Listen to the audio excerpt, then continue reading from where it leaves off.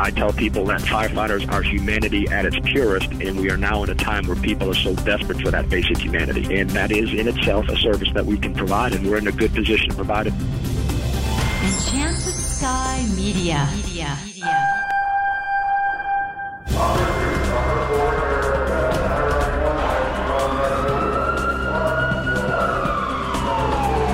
This is Code 3, the podcast for firefighters. Now, here's your host, Scott Orr. That's right, and I will not let Parkinson's stop me. Thank you for joining me again.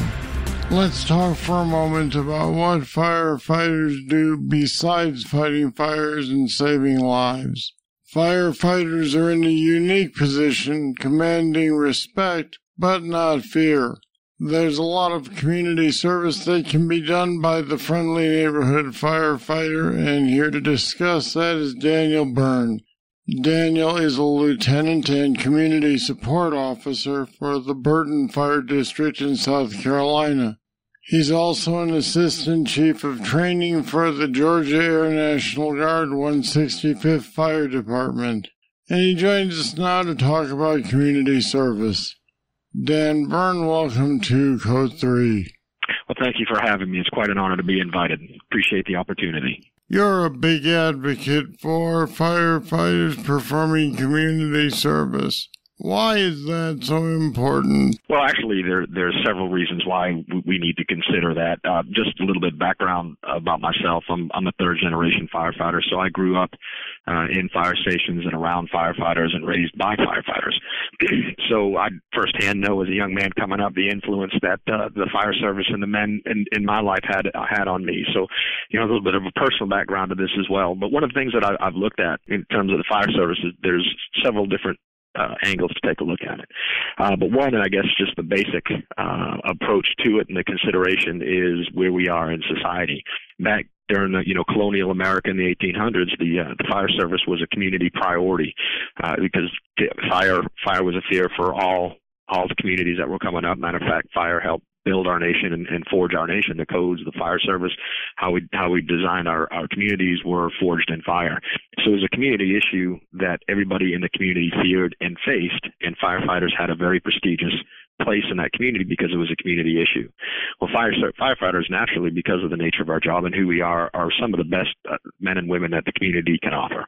Very selfless people, very empathetic people, compassionate people, people willing to help out and just do the right thing. But we're in a society that has progressed beyond that. Fire is not a priority in many communities today. Terrorism is, natural disasters are, paying their bills are. But firefighters no longer are automatically in that position of community prestige. So we need to bridge that gap. We need to reintroduce the fire service back into today's communities on what they value and they see as a priority. So getting involved in their community beyond the fire ground, beyond the 911, and just getting out and interacting with communities on issues that they find that they feel is important, feel is a priority. Firefighters can truly make a difference, not only as we still continue to do on the emergency scenes, be it a fire, emergency medical, or rescue. We'll always have that impact, but outside that as well. And when you take a look at your run reports and how many fires that you respond to and how many minutes you actually spend on the fire ground, there's an awful lot of time in there to get more involved in their communities. And I often say it's the power of the badge. Just because of the badge we have on our chest and the title of firefighter automatically puts us in a win-win situation for any community issue we're involved with to lead change or help support change at least. For some firefighters, this is going to be a major change in how they do things. Are you getting any pushback when you suggest that they do more community service? Well, I've been actively started with fire service in 1996 as a paid on-call firefighter for Scarborough, Maine. And since 1996 to where we are now in 2017, I've seen a little bit of a change. The new community risk reduction is becoming more embraced, and I see it's more receptive today than it was when I first started. But there's still a little bit of resistance. And I don't think necessarily resistance. Firefighters are our own worst enemies. We're the modest heroes. We don't see what we do as anything exceptional because it's who we are. We're the type of person, whether we're on duty or off duty, if we see someone on the side of the road that needs help changing a tire, we're the type of people that would stop and change that tire. We're the type of people that will help a senior citizen cross the street. We're the type of person that will donate to a local charity. That's just something that firefighters will do off duty, away from the fire station, just naturally because of who they are. So it's hard for firefighters to look at themselves and say, well, no, in today's society, all you got to do is turn on the TV and see how secular we've become, how individual we've become. No longer have the barnstorming that we once had back in the day. We're no longer a collective type society. How unique we are, more so today than we ever have been in the past. And it's real hard for firefighters to recognize that, and it's even more hard for them to step into the limelight from the shadows of being the modest hero. So the pushback isn't a bad thing, and it's not that firefighters don't want to get involved in the community. They don't want to do these things. They naturally do. They just don't see it as a priority in terms of services they deliver.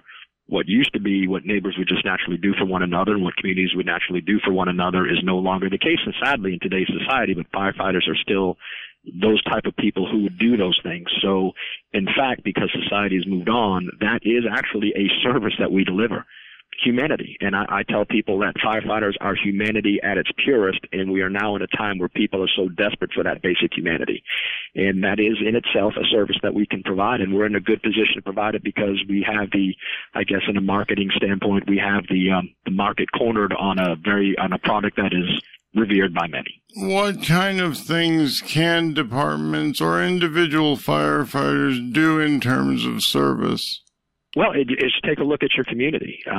Every community is going to be different, and issues facing their community is going to be different. And I'll give you an example when this really started to come true for me. We had a young lady who was in middle school, and she committed suicide due to bullying. And there was a huge community uproar. This was a major community concern. Our political leaders got involved with it. Our school got involved with it. Businesses got involved with it. It dominated the headlines for months, as it should be. Bullying is something all communities are dealing with, but it hit home here. And one of our state legislators started a committee to address school bullying, putting programs in the schools, working with law enforcement, working with the schools to help identify these bullying issues. I showed up at the first meeting, and I was the only one wearing a firefighter uniform. And that was pretty shocking to me. There was a lot of law enforcement, a lot of educators, a lot of lawmakers, but I was the only one wearing a firefighter's uniform. So I learned that was an issue just by watching the news and seeing what my community was concerned with. So it's simple as picking up the newspaper, reading news, or something that you're particularly interested in. For here, I'll give an example of what we're doing locally. That's really taken off here. One of the concerns that all schools have are school shooting. We serve a community that has 3 military installations, so we feel that school shooting is a little bit more of a concern for us, maybe than other school districts. And we also realized that the time involved in a mass event when a child sustains an injury, particularly in a school, they can't suffer the type of blood loss an adult can. They have half the blood volume. So it's very crucial that care gets started right away. And that was something that the emergency services were concerned with, the schools are concerned with. So we started a Jacob Kit program where we're putting trauma kits in all the schools and all the classrooms for teachers and teaching them how to use tourniquets and how to stop the bleed, which is a national program. And it's really taken off. But the key to it is we, as a fire department, the Burton Fire District took our natural desire to want to help our community, our natural desire to want to serve others, to protect others, and instead of delivering it in the traditional fireground 911 response mode, which has always been a priority historically in this country, we in turn took all that passion and desire to help and support, and we targeted it towards an issue that our community said was important to them. So whether it's an individual looking for his own personal or her own personal interest, starting a food drive, a coat drive, I read firehouse.com all the time, these great articles where the community's firefighters are getting together, individual firefighters, one up in Massachusetts where they gave out turkeys to families that they had come in contact with throughout the year that they knew would be hurting this time of year. So it's just looking at your community. And I tell firefighters, if you see something out in your community, it doesn't matter what it is, and it's something that you think about later on, and it keeps you up at night, or it disturbs you during your peaceful times, and that tells you that's an issue that's tugging at your heart, and that's probably something that you could get involved with. Either you can lead the change because you're a firefighter, you really have that faith and trust in the community that, hey, if we get behind this individual, we're really going to make a difference because they're a firefighter, they're going to do the right thing, or you can support that change by being a firefighter and bringing all the resources you can to the table. But just being at the table shows volumes and is definitely going to help support whatever initiative's going on in the community. So just know what's going on in the community, your social groups, Rotary Club, Exchange Club, Kiwanis Club. They often have guest speakers that will talk about things that are a concern to the public, and just understanding community. Get out from behind the bay doors, get out in your community and talk to citizens and find out what's concerning them and what can the firefighters individually, as a company, as a station, or as a department do to at least, if not offer the solution, if not lead the solution, help support the solution. Now, I noticed that you used the word initiative, which is fine, but it leads to a new issue, which is, at what level do you have to be to do this? A department, a station, individual? And by that, I mean, I noticed you said you went to that bullying event, but I'm assuming you did that on your own. Is that true? Yes and no. I did. I always ask my fire chief, let him know if I'm putting on my uniform and representing my fire department. I always let him know, hey, I want to do this. Is that okay? And if I wear my uniform, if he had said no, which he would never do that, I would have gone as a private citizen. But it really comes down to, if you look at community risk reduction and the basis of that, an individual firefighter can really make an impact in their community, and we see it every day.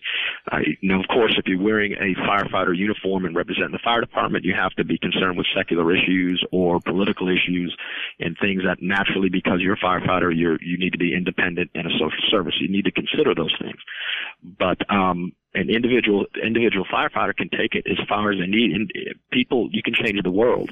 For example, the Jacob Kit program we started, I'm a lieutenant paramedic on an outlying engine company, and I was able to start this program that not only has taken over my district, it's spreading to another fire district. We've had a department in California and several throughout the state ask for how that program works. They want to try to implement it in their jurisdiction, and a state lawmaker has contacted us about getting funding to put this kit in all the schools in South Carolina. And I'm just a lieutenant paramedic. I have a little bit of background in PR and community relations because of my background, so maybe I was able to move a little quicker. But I was able to do that by having an idea, putting the passion I have as a firefighter to take care of people. And I think that's really the key here. Firefighters having the badge are naturally seen by the community as people who care, people who want to do the right thing, people who will always look out for others.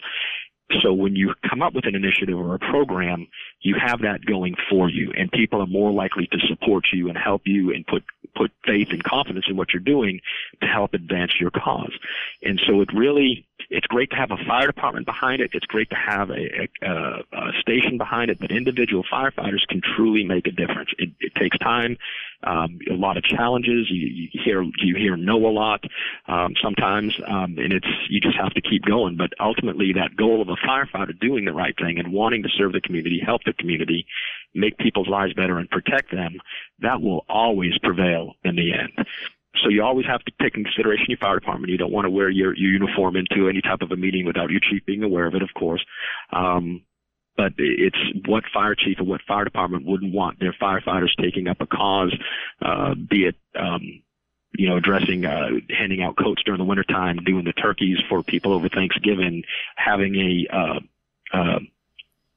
toy drive.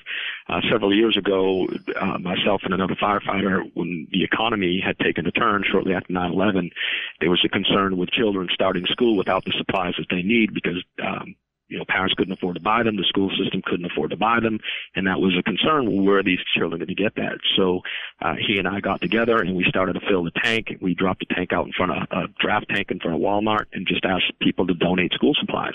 And we got 10 times more than we needed within the first hour than we did the whole weekend we were there. Again, it was just an idea of two firefighters getting together, coming up with a plan, making relationships in the community and making that happen. And the more that you do that, the more you make community partnerships, develop community relationships, the more these things will grow, the quicker they will happen.